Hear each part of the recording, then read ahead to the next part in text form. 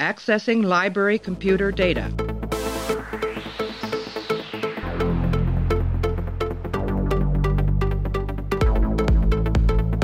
Out there are no saints. Just people. Hey everybody, welcome back to the podcast. Hope you're having a wonderful day. We're here to talk about the 6th episode of the first season of Deep Space Nine. This one is called Captive Pursuit. It was Season 1, Episode 6, directed by Corey Allen. Story goes to Jill Sherman Donner, and the teleplay goes to Jill Sherman Donner and Michael Piller. Came out on January 31st, 1993. In this episode, Tosk arrives on the station and befriends Chief O'Brien, but is soon pursued by the Hunter, who follows him through the wormhole. We're joined by Kyle of Trekspertise. Kyle, how are you? Hello, how are you doing? Good. We're going to be talking about Captive Pursuit. We got done talking about Babel a little while ago. We were both sort of unimpressed with Babel, and I actually found it, there's not a lot to talk about with Babel. When you end up talking about the lighting of things, you're kind of wading into dangerous territory in terms of podcast content. But we're going to be talking about an episode where people are hunted for sport. So I imagine there's a little bit more to talk about this one. What do you think? Oh yeah, this is actually a pretty great episode by my estimation. I'm going to play an audio clip, and me and Kyle are going to come back, and we're going to discuss Captive Pursuit. Have you nothing similar in your own society? Centuries ago, people in my world engaged in blood sports, killing lower species for pleasure. A few cultures still do, but even they wouldn't consider hunting a sentient being. Well, he is sentient only because we have made him sentient. He has been bred for the hunt. His entire reason to exist is the hunt, to make it as exciting, as interesting as he can. Obviously, you do not comprehend. I comprehend just fine. I have no tolerance for the abuse of any life form. Abuse. We honor Tosk. They are the symbol of all that is noble and courageous. They train and condition themselves all their lives for this event. They are proud of their role in our culture. I can't judge what is right and wrong for your world. But on this station, In the future, passage through the anomaly will be considered out of bounds for the hunt. Will that satisfy you? All right, so alien hunting, a lot of mystery, a lot of mysterious things going on, all that kind of stuff. Captive Pursuit is the appearance of Tosk. It's the first episode where someone actually comes from the Gamma Quadrant into the Alpha Quadrant, which is surprising that it took 6 episodes to get to that point, but here we are. So, Kyle, how do you want to start off this one? You mentioned that it was you would say, borderline great episode. I don't know if I can follow you down that rabbit hole, but I guess you can let us know why you think that in the first place. Okay. Well, yeah, I'll stand by that. It's a very weak greatness, but I think it's an unrecognized great episode, a gem, if you will, of the first season, which is a pretty rough start for DS9. And this episode really establishes a couple of things that'll become important throughout the rest of the series. The story was more or less good. The pacing was good. The slow, clunky exposition that we briefly talked about in Babel was there, but it was useful. So I don't know what the problem was with the previous episode, but Captive Pursuit, I thought, was a pretty strong entry for DS9's first season. I think that the one of the tropes that Star Trek does a lot, and I think all genre TV does this a little bit. Probably my biggest problem with the episode is that it's one of those episodes where a character is mysterious, and they say, "Why are you so mysterious?" And he goes, "I can't tell you why," and there's no good reason why he can't tell them why that is the case. And this one, they claim that he has a vow of silence, but the vow of silence seems to mean nothing, because once you're discovered, it doesn't change anything. People can help you again, and you seem to have no problem with it. The vow of silence in the episode seems to be, the point of it seems to be that you're not allowed to ask other species for help, kind of. And he ends up doing that at the end anyway, so it doesn't really matter, but I'm getting ahead of myself. I find that Captive Pursuit is a good episode that is more interesting in how it's setting itself apart from TNG in a lot of ways. Like the Right. resolution here is nowhere what TNG would ever consider to be the proper thing to do. It most reminds me of that episode Oh, Pegasus from TNG, where Riker goes against the orders of Starfleet and Picard, and he gets sort of reprimanded at the very end, and then he walks off. This one is kind of the same thing that happens to O'Brien, except it's much more interested in what kind of sacrifice O'Brien has made, even if it's not really a sacrifice. It's more that he gets yelled at for a couple seconds before everything resolves itself, and he's actually not being yelled at. So how do you want to start this one? I think there's a big issue of the sort of moral dilemma of what the aliens are doing compared with how TNG and DS9 would approach this. I don't know if you wanted to get into anything else before we sort of get into that can of worms. No, that's a good place to start. It's kind of a Prime Directive episode, sort of, without the warp capable line in the sand, for example. Yeah, without finding a planet, which I thought was interesting. Yeah. And Tosk himself is strange, and he doesn't really give any reasoning as to why he can't talk about what he is and what he's doing. But on the whole, I thought that this episode, because of the conversation at the very end that you mentioned, is kind of emblematic of what DS9 is trying to do both in front of the camera and behind the camera. To me, this episode was like, its greatness stems from the fact how strongly they emphasize the point that they are going to be a gray area for Star Trek and not be the original series of The Next Generation. Yeah. Yes, I 100% agree with that. And I think that if anything, it's almost more window dressing in a lot of ways, I guess would be my main problem with this one, because they take what they do is they allow this Tosk creature to escape and sort of live his honorable life and everything like that, which feels like that would have been the outcome in the TNG episode, except they would have done it more diplomatically, I guess. Like Picard would have sort of worked for a solution against the other alien race and made them sort of realize the error of their ways. He might not have changed their opinion about what they're doing, but he would have somehow worked the situation to allow that to happen. In this one, O'Brien takes more of like an action route to fix things. He takes things into his hands in a way that Picard probably wouldn't have done. But the end result is kind of the same thing, which I think is disappointing in that I'm not sure on this series, if you're trying to push the moral gray area of this, I feel like there needed to be more of a conversation about the moral relativism of what they're saying is between the Federation and these hunters here. Because they're not really, they disagree with it, but not strongly enough to tell them that they're wrong for doing it. Right. Does that make sense? And that feels very TNG to me.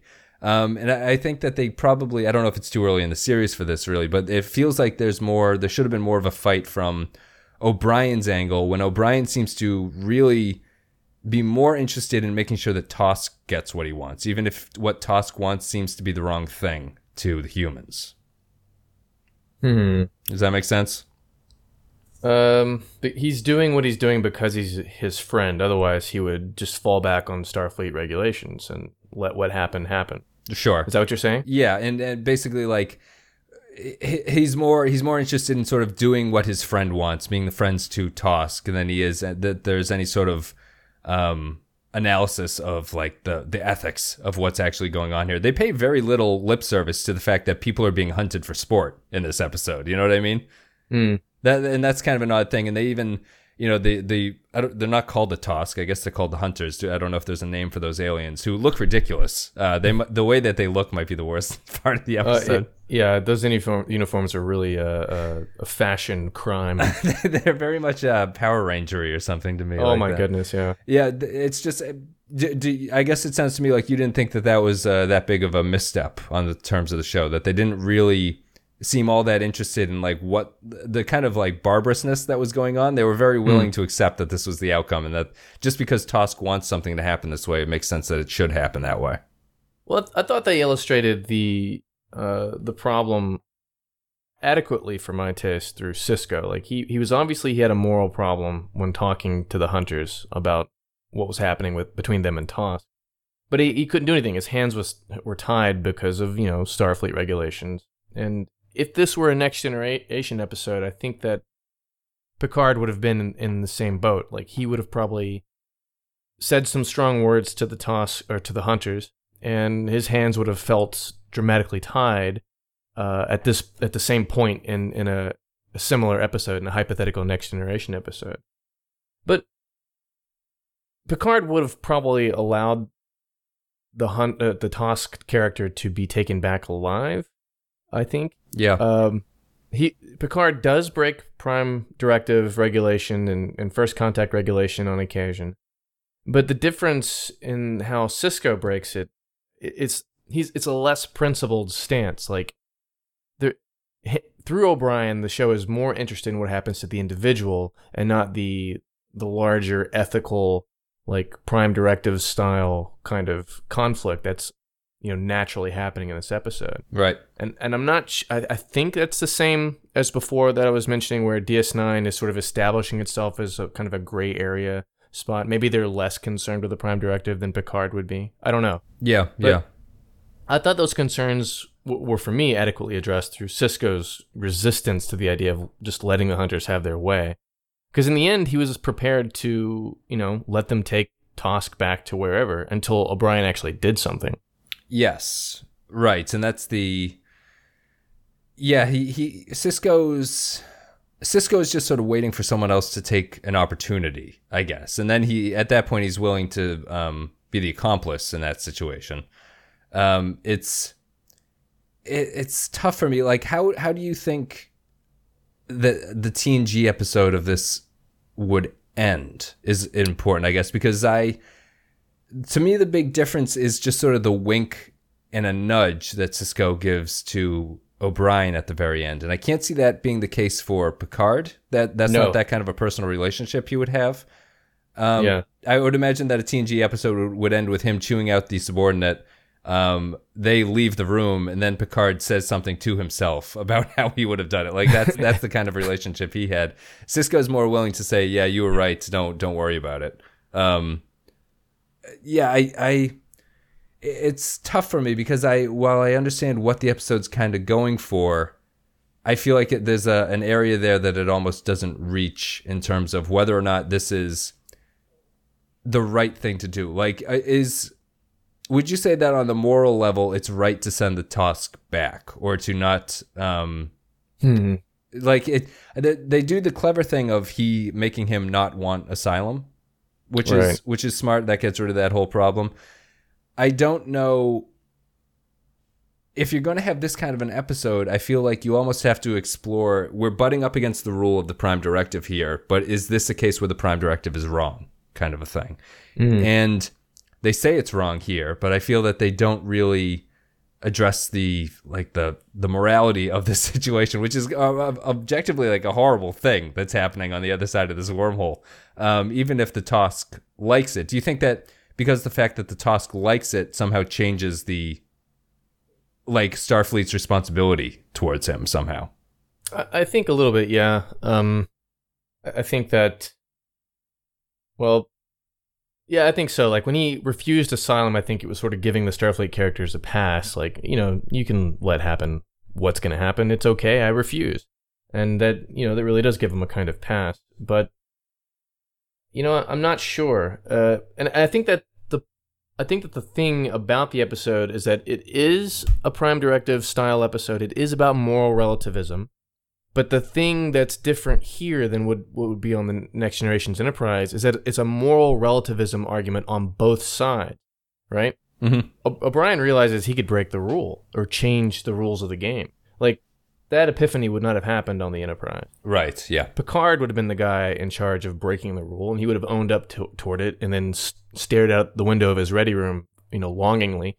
But, they realize that both the Hunter and Tosk have to go through the rules of the game because that's the way their culture is, and the Starfleet characters have to do the same thing. In that last scene when Sisko's chewing out O'Brien, and boy, let me tell you, I'd really hate to be yelled at by this guy. It makes it feel personal. By the end, they both realize that, like Tosk and the Hunters, they have to go through the motions of following the rules. And again, this ties back to my original point. This is basically the philosophy for DS9 as a whole. Even from a production standpoint, this is the philosophy of the show, with the whole circumventing the Roddenberry no conflict rule between the main characters and all that. Yeah. So, I don't know, I think as a story, as a standalone, it's not as strong as other Prime Directive-like episodes. But in terms of like a DS9 episode, I thought this is where my, attitude that it might be a unrecognized great episode of the first season, because it really, all the DS9 grayness is on display. And I think that maybe the story is a moral relativism argument on both sides. Like maybe the Starfleet characters that's giving them permission to be more gray, and the silly Tosk Hunter situation is just an excuse for the O'Brien and Sisko to come to a mutual understanding about where they are in the universe, Right. Yep. Yeah, I agree with you. It's obviously the show is trying to push against the rule set that they've established so far. It's a lot of the writers coming off of things like TNG and just saying like, well, we weren't allowed to write stories that were like, why is this the case for the Prime Directive? And a lot of, I find Prime Directive episodes to have the biggest problem with them. And this episode might actually be one of the better ones in my opinion, because it actually does get around the TNG problem of, do you remember the TNG episode Homeward, the 7th season? That's the one where Worf's brother, his adopted brother, sort of rescues those people. His brother Nikolai. Yeah, his brother Nikolai. Well, if people don't remember, it's the one where Nikolai has like sort of been studying this primitive race that the Federation can't make contact with because they're too primitive. Their planet is going to explode or something. So Nikolai beams them into the holodeck, and they trick them into thinking that they're still on the planet. They're just going on a journey to a new place where they'll be safe. And then they bring them to a new planet and beam them down. The Prime Directive, to me, like the TNG flaw, was always that story was a terrible episode because it turned our heroes into villains who basically said, because the rule says that we can't help these people, we're okay with them being murdered, basically. Which is a huge kind of problem for the series if you're trying to portray these people as heroes. And here they get around that and they fix it. I'm not sure it's a great move for the series. I'm not sure if it's a great episode because I would have liked it to go a little bit farther, but that's the general takeaway I get from it, is that it's an episode that was written to sort of fix that kind of problem that TNG had moving into it. I can see that. And I think that I'm comparing a lot of things to TNG. We are going to be moving away from this, but I think at this point, that comparison is, you don't have enough of Deep Space Nine to stand on its own, right? At this point, you kind of need to compare it to what it's being built off of. Right. And do you think that's a valid point of contention, or do you think that I'm being a little bit too much of a look into the mirror and see what TNG is looking back at us?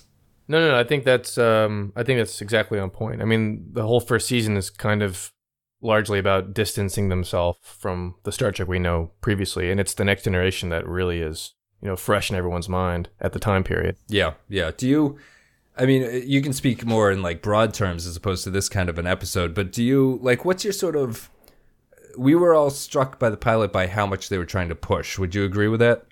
Like, as we were saying in the pilot, Sisko's interactions with Picard are so aggressive that it actually makes you sympathetic to Picard and not the new character.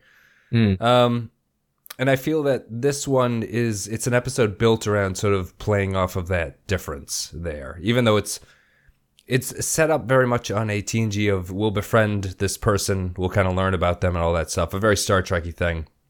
And it really just comes down to the resolution of the end, which in my opinion maybe doesn't go far enough. Like, were you a little bit disappointed, or do you think it's appropriate that O'Brien doesn't really get punished in this episode? Would you agree? Oh, no. I mean, the yelling is one thing, but no, nothing about a reprimand, no reprimand privileges, whatever. Right, and to get a little bit nerdy, he's the non-commissioned officer, or not an officer. He's not an officer, so you can't really demote him or anything. He's just kind of a guy who exists in Starfleet. Yeah. And I that was my problem with the Pegasus episode, is that the Pegasus episode ends with Picard saying to Riker, there's going to be repercussions of this, and then they walk out and the credits roll and there's no repercussions from it whatsoever. Do you think that it's thematically appropriate to this story, or did it leave you wanting a little bit to see a little bit of something happen to O'Brien? I mean, he probably should have had something happen to him. But I felt like it was okay because Sisko is on the same page. Okay.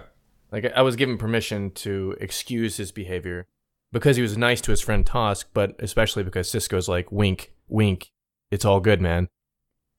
Yeah, and I mean, tying into that, I wonder if it's just sort of the resolution, like the scene where Cisco tells Odo to not worry about things, like don't take your time, and then they film Rene Auberjonois walking away for approximately 27 seconds, which is legitimately funny to me. Like he's like, it's like the first time Odo encountered that kind of mentality from a human, and he's like, okay. And then like that actually was a surprising moment for me. Do you find that believable from the Odo standpoint? No, I don't either. Why don't you explain why you don't think that? Because he's a stickler for the rules. He never fires a phaser or whatever. He never releases people from his cells without a valid reason from another policing authority. He's very much a stickler, and on occasion later in the series he ignores some stuff on Cisco's recommendation. But otherwise, this guy's like so squared away. Right, and his checklist is enormous, and he checks everything every day. We talked about how the series is basically the Western of Star Trek, where it's the dad and his son moving off to the frontier after their wife dies. They've got the young hotshot doctor. The Bajorans are basically Native Americans, and Odo in this situation is the sheriff. Right, he is the deputy who is always about justice and always about the law and loves the rules and everything like that. And I found it, it's totally with what you were saying. I find it sort of unbelievable that I'm fine with him going along with it, but I feel that they need to have a disagreement for about 20 seconds about it. Right. Or some kind of justification from Odo's end about, getting along with Starfleet or something. I don't know. Like, right. It needed something. I agree. Yeah. So, and I do it. It's a very comedic thing of him walking away, sort of looking back every couple of seconds and then getting on. But it did feel weirdly non-Odo like. And I guess this is, I can't remember if this is the first time he mentions he doesn't use phasers. I feel like that is a kind of character story that's running into the budgetary problems of the show, where I feel that this character would not use phasers because he would somehow use his shape-shifting to get around it, and he does not ever do that. And he actually gets punched in this episode, right? And he gets knocked down. Oh, yeah, he does. That's right. Yeah. So he's not really T-1000 at this point due to budgetary limitations, and I find that his non-violence thing, because he's not non-violent, really. You know what I mean? No. So his use of how do you justify his non-use of a phaser? What do you think that is about that character that wouldn't do it? I have no idea, and that's a question that's been on my mind with Deep Space Nine the entire time DS9's existed. It just doesn't make any sense to me. And in my own personal view, I actually find it a little more barbaric. Like, phasers are, you could stun someone to sleep. And it's 100 effective taser, right? It's 100% effective taser, basically. Right. It's like the perfect weapon. But instead, Odo's going to punch a guy a couple of times. Like, that's got to hurt, man. That is not Starfleet at all. And so, like, I have no idea why this character decides to do that kind of stuff. Yeah. I don't know. It doesn't make any sense to me, but he sticks by that the entire series, and that's the kind of character he is when he's stubborn and he sticks by things. And in that respect, it's Odo-like, but I don't know. Yeah, outside of that, it's a little bit difficult. I think that I felt that this episode on a character level was much better. This is an episode that was written for this show in a lot of ways, as opposed to Babel, which was just a transplanted script. We continue our aspect I mentioned in the previous episode about customer service here. Here it's about, we have an alien come in. How about, O'Brien, you show him around a little bit? That would be nice. Like, answer all his questions and everything like that. Good and better character work here. O'Brien is good consistently. Oh, yeah.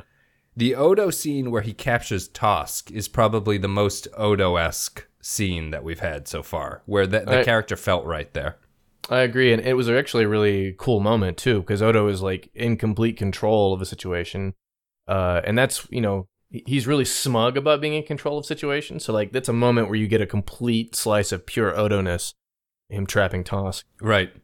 I was a little bit, it's probably more budgetary reasons, I was a little bit surprised there wasn't that they had more of a physical interaction. The Tosk giving up, to me, feels like that goes against the Tosk's entire existence, right? Like, why would he allow himself to be arrested? Right. That seems against everything that this character is about. I thought that they'd have a scene where the Tosk, when invisible, tried to do something. Odo had to shapeshift or something to stop him from doing it. And that would be the resolution, that they actually do physically stop him, as opposed to him saying, okay, I'll go with you. I won't fight anymore. Yeah, I wonder why they made that decision. When he got captured by Odo, I was thinking, because I hadn't seen this episode in a while, I really had forgotten, that's what happens to Tosk when they get cornered. Like, they just give up, the hunt's over, that's how it works. But then later when he's, punching the Power Ranger hunters, Right. You really it really doesn't play well. So maybe it was because these are O'Brien's people and he didn't want to do anything dumb, but he never illustrated that as a character, Tosk. Right. Said anything. Yeah. So I don't, that doesn't make any sense to me why he didn't resist more strongly. Yeah, and because I thought that it's only really a concern because leading up to that, I thought they did a really effective job of making the Tosk paranoid, but not so obviously paranoid, or where he's not constantly mentioning like, oh, I got to get away from the hunters and stuff, and everyone goes, oh, what are the hunters? Like, he's paranoid in a believable way about running into a race of people that he's never experienced, but he does have this underlying fear of he needs to know everything about this station. He needs to know where the doors are, basically, in case things go wrong. And I thought that they did a good job about that, making it not as obvious as to what was going on until the hunters actually appear, and they're their own thing, I suppose. Yeah. Yeah, I agree. The hunt logic, I guess, was my only real note here. I felt that and sorry to do another comparison, but it's the TNG episode where they have the super soldiers and one of them gets on board the Enterprise and he tries to like escape from them for a while. Oh, yeah. What is that? That one's called... Well, if you're looking it up, I'll think about what I'm trying to say, which is that episode we had the big criticism of... It's called The Hunted. The Hunted, there you go. So that episode had the problem of we spent too much time watching a action sequence where that prisoner was trying to escape from the Enterprise. And our criticism of the episode is that TNG was not really a show that could handle showing us a super soldier in action. Like, it's not filmed that way. The budget isn't there. Like, they can't do those effects and everything like that. So it comes off a little bit wonky. The Tosk escape, I actually thought went on a little bit too long as well. I thought that I would have rather had O'Brien do his little trick to set free Tosk, and Tosk just sort of runs off into a crowd of people, and that's the last you see of him in some ways. Yeah, that would have made way more sense. Why didn't they do that? Why are we crawling around in Jeffries tubes? Right, and sort of like guys with grenade launching laser weapons are getting like double axe hammer smashed by Tosk who can jump. It didn't feel correct that he's this good at sort of fighting them when it feels like the whole thing is he should be evading them the whole time. Yeah, actually that's a valid point, I think. Okay. So did you have any sort of... Did you feel that the ending was fine with what they went with in any sort of way? Like, that sort of escape route is something that you didn't mind while you were watching it, or is it more of just a thing that when you think about it, it's just kind of off? It felt like fluff to me. The Jeffries tubes, or whatever the DS9 equivalent are called, yeah, that felt like just, they needed an extra 2 minutes to fill in for between commercial breaks or something. But what they should have had him do is exactly what you said: run off into a crowd, head for the airlock. Or they meet the evil Power Ranger B Squad at the airlock and have the little showdown they did in the hallway, and that would have made more of a logical sense to me. I didn't understand why they're crawling in Jeffries' tube. Right, yeah. They originally had filmed 5 minutes of Rene Augernois walking towards the elevator, but they're like, we can't show all 5 minutes, so we'll have him crawl through the Jeffries. It's 2017. He's actually still making his way to the elevator. Take your time, Constable. I'm glad that I watched this episode, because I'm gonna take that moment and stick it into a Trekspertise video somewhere. It's too good not to play with. Yeah, the Odo thing. Just say like, we'll come back after this break, and then just show Odo just walking off into the thing. That's actually really good. I like this episode. I think it's good. Wikipedia here, I'm just looking at it. They disliked the formulaic nature of the plot. That's like one of those Rotten Tomato reviews I just look at and I don't really understand. I don't feel it's would you describe it as formulaic here? I mean, it's not like it's a barn burner, brilliant new idea that we've never seen, but I feel like it's not like Babel is the formulaic plot, I would say. Oh, yeah. This one felt a little better. It's Star Trek formula to a degree, the stranger who's enigmatic and he's in trouble. Sure. We're 300 episodes into it. Like, everything's going to be, it's as you say, it's formulaic in that way. But generally, the outcome was a little bit more of a DS9 bent, and in that respect, I think the episode probably bucks even Trek formula even a little bit. Yeah. I think that makes it a valuable, like a good first season entry for sure. I wouldn't call it formulaic. Yeah, right.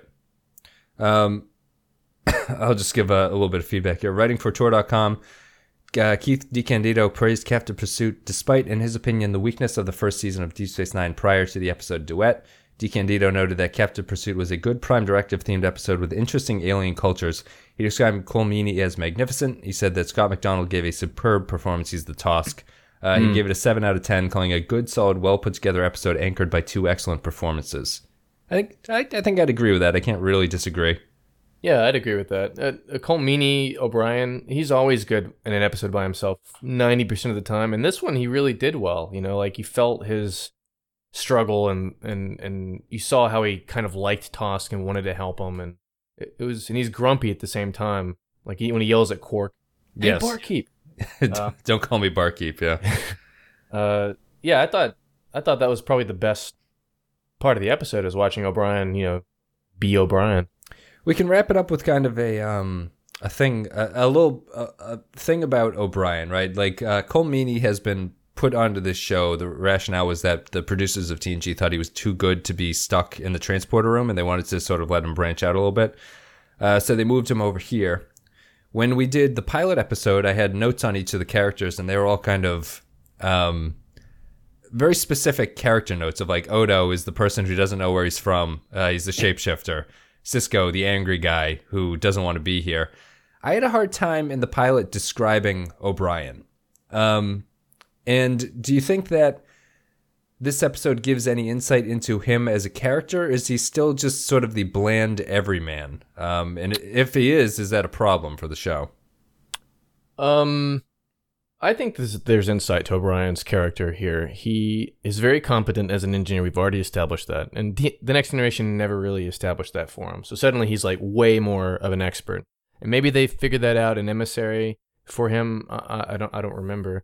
But in this episode, we saw a hint, a sliver of the O'Brien that we saw back in the Next Generation when we were dealing with Captain Maxwell and the Cardassians. Like the veteran O'Brien. Right. I think he was willing to punch a guy. He was willing to break the rules.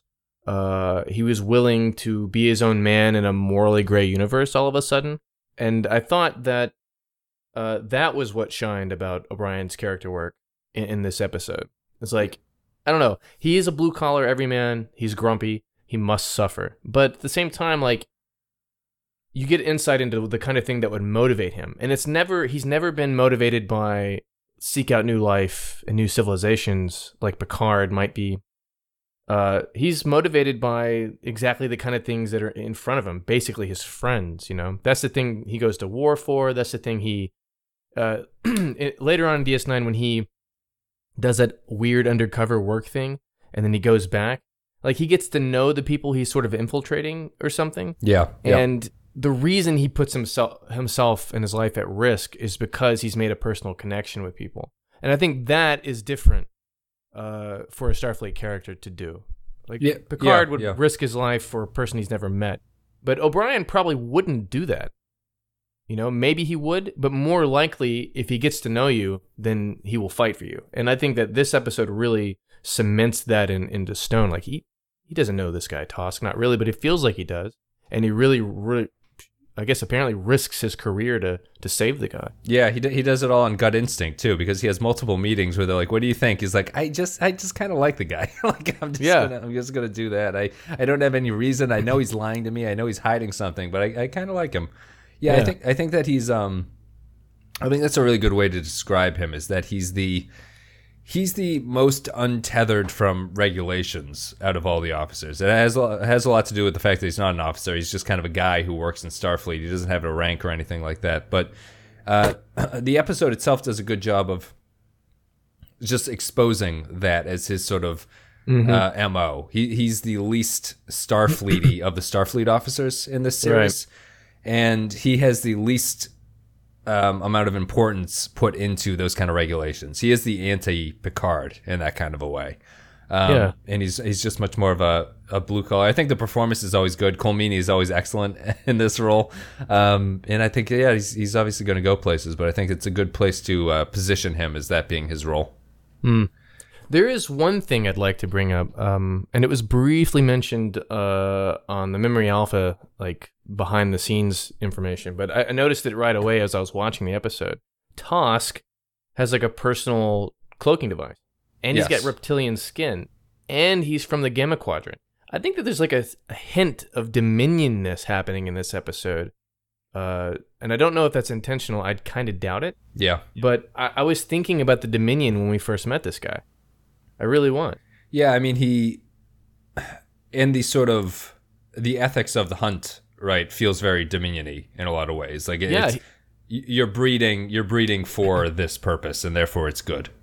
I mean, if I were trying to, connect it to the rest of the canon, I would say that Tosk is a species created by the same people who create the Jem'Hadar. Yeah. And that would be a natural conclusion I would bring. So, like, this episode, they don't go too deeply into that. They probably should have added a couple of lines to make it a deeper connection. But at the same time, like, you get a hint of what the Gamma Quadrant is about. You kind of get a little bit of a taste of the kinds of weird stuff that happen over there. And when you go meet the Dominion, that's exactly the kind of stuff you get. Yeah.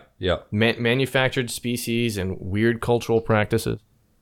Do you as I mentioned at the top, it took 6 episodes to see the appearance of something from the Gamma Quadrant. Why do you think that is the case? Do you think they weren't ready, or do you think that they wanted to have a little bit of this is normal TNG type stuff before introducing audiences to something totally alien to them? Like they don't really have it, but they'd want to have like a Klingon episode. There is no Klingon episode, but they'd want to have that kind of like, this is the Trek universe. It's not totally head over heels, so don't worry about it for a couple episodes. I'm not sure. I mean, DS9 as a whole is a series that had a debate about this serialization versus long-form story arc, and you could tell when certain tribes of the production team were winning out over the other in this respect. So I'm not sure if they had an overall plan for the first season in terms of connecting it to their larger story arcs. If they did, then it makes sense to wait this late. It makes sense to set up DS9 as an outpost first and then slowly introduce the Gamma Quadrant to them. Yeah. But I don't know if they had that much of a foresight into things. I mean, by the third season, they definitely had the foresight they were going to run with the whole series with. But at this early in the game, I honestly don't know. Yeah. And if they didn't, then yes, they waited too long. But if they did, then maybe not. Yeah. I think I agree with that. Did you have anything else you wanted to add to this before we do a final wrap up? I've gone through all my notes. Yeah, I think that's pretty much it. I do want to reemphasize that the hunters look ridiculous. Power Ranger B Squad. Let's just be honest. You can't put Christmas lights onto a sash on the show anymore, and like I wonder how this would look in remastered high definition. I know that'll never happen, but it's glorious and ridiculous at the same time. Is it something you notice when you go back and watch? This podcast has gone through TOS and TNG, so we're used to the remastered versions of everything at this point. It's a little bit. It is tough. One of the guests on the pilot just said that it's tough getting into this one just because it just does not look good at this point. Like everything's a little bit blurry. It's all washed out. You mentioned before it's overlit and everything. Is that something that you think weighs on your mind when you're watching it, or are you past it at this point? It weighs on my mind particularly strong because I go in and screen grab portions of these shows for Trekspertise. Like I see the difference is light years. Like DS9's quality is really terrible. And I know that's not what the production, built. I know that's the Next Generation, like when they did the facelift for that one, it was incredible. It was night and day. Yeah. And it really does kind of hurt a little bit to watch, Deep Space Nine or any of these other later Star Trek shows without the high definition. It hurts, and I really hope they translate DS9. But I definitely notice it. I feel Deep Space Nine is actually, if you were to sort of wave a magic wand and give me one series to redo, I feel it would be Deep Space Nine, because I feel like the set and production design of this series suffers the most from you not being clearly able to see things. Where the other series are more well lit and like everything is brighter, so you can kind of get by with a fuzzier image because it doesn't just look like sort of jagged blur type stuff in the background. Like you can't make out the architecture in this series as much as you can on the Next Generation, where everything is just lit to the nines, and you can see everything. It might not be the colors aren't right and everything like that, but it's still, you can make out what's going on. Yeah. Here, it feels like everything happens on a foggy day at dusk on the ocean or something. Like everything is just kind of not quite right. You can't quite make out what's going on in the background besides you see a couple lights or something like that. Yeah. Yeah, that's a shame. That would be my choice, but there's technical reasons that I don't understand about why this would be difficult. But we're going to take a break. I'll play a clip. We'll come back, give our final thoughts and ratings. You wish to come? No. I don't think so. One day as a task is enough for me. And I've got a wife and kid that wouldn't fit too well into this lifestyle. Will your Federation punish you for helping me? Maybe. But if I know my commander... hell, those guys wanted a hunt. I just gave them one. Go on. You better get out of here while you still can. Oh, Brian.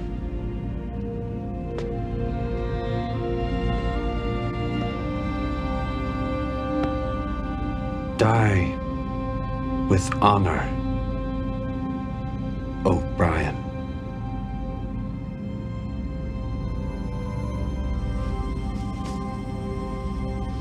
Die with honor, Tusk.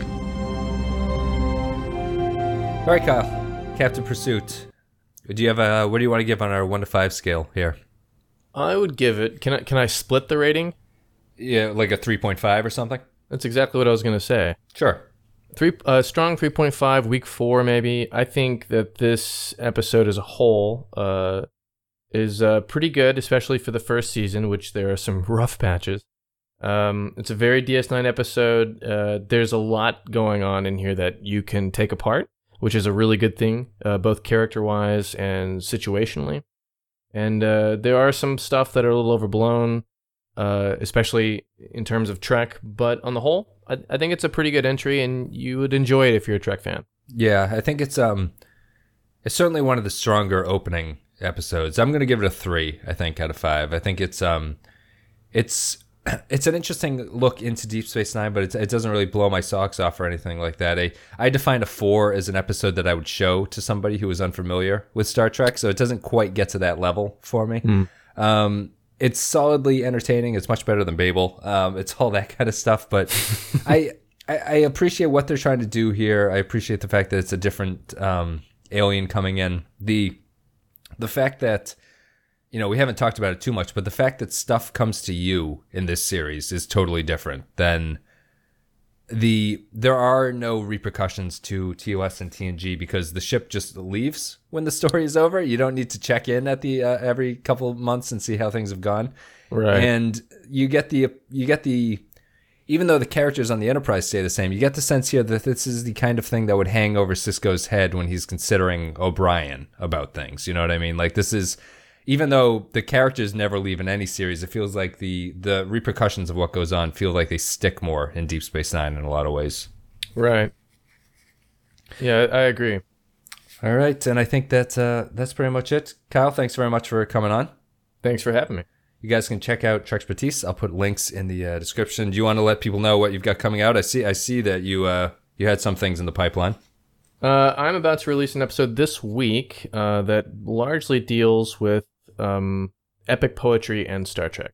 Strange bedfellows, but surprising. It worked out, yeah. And are you waiting for coverage for Discovery?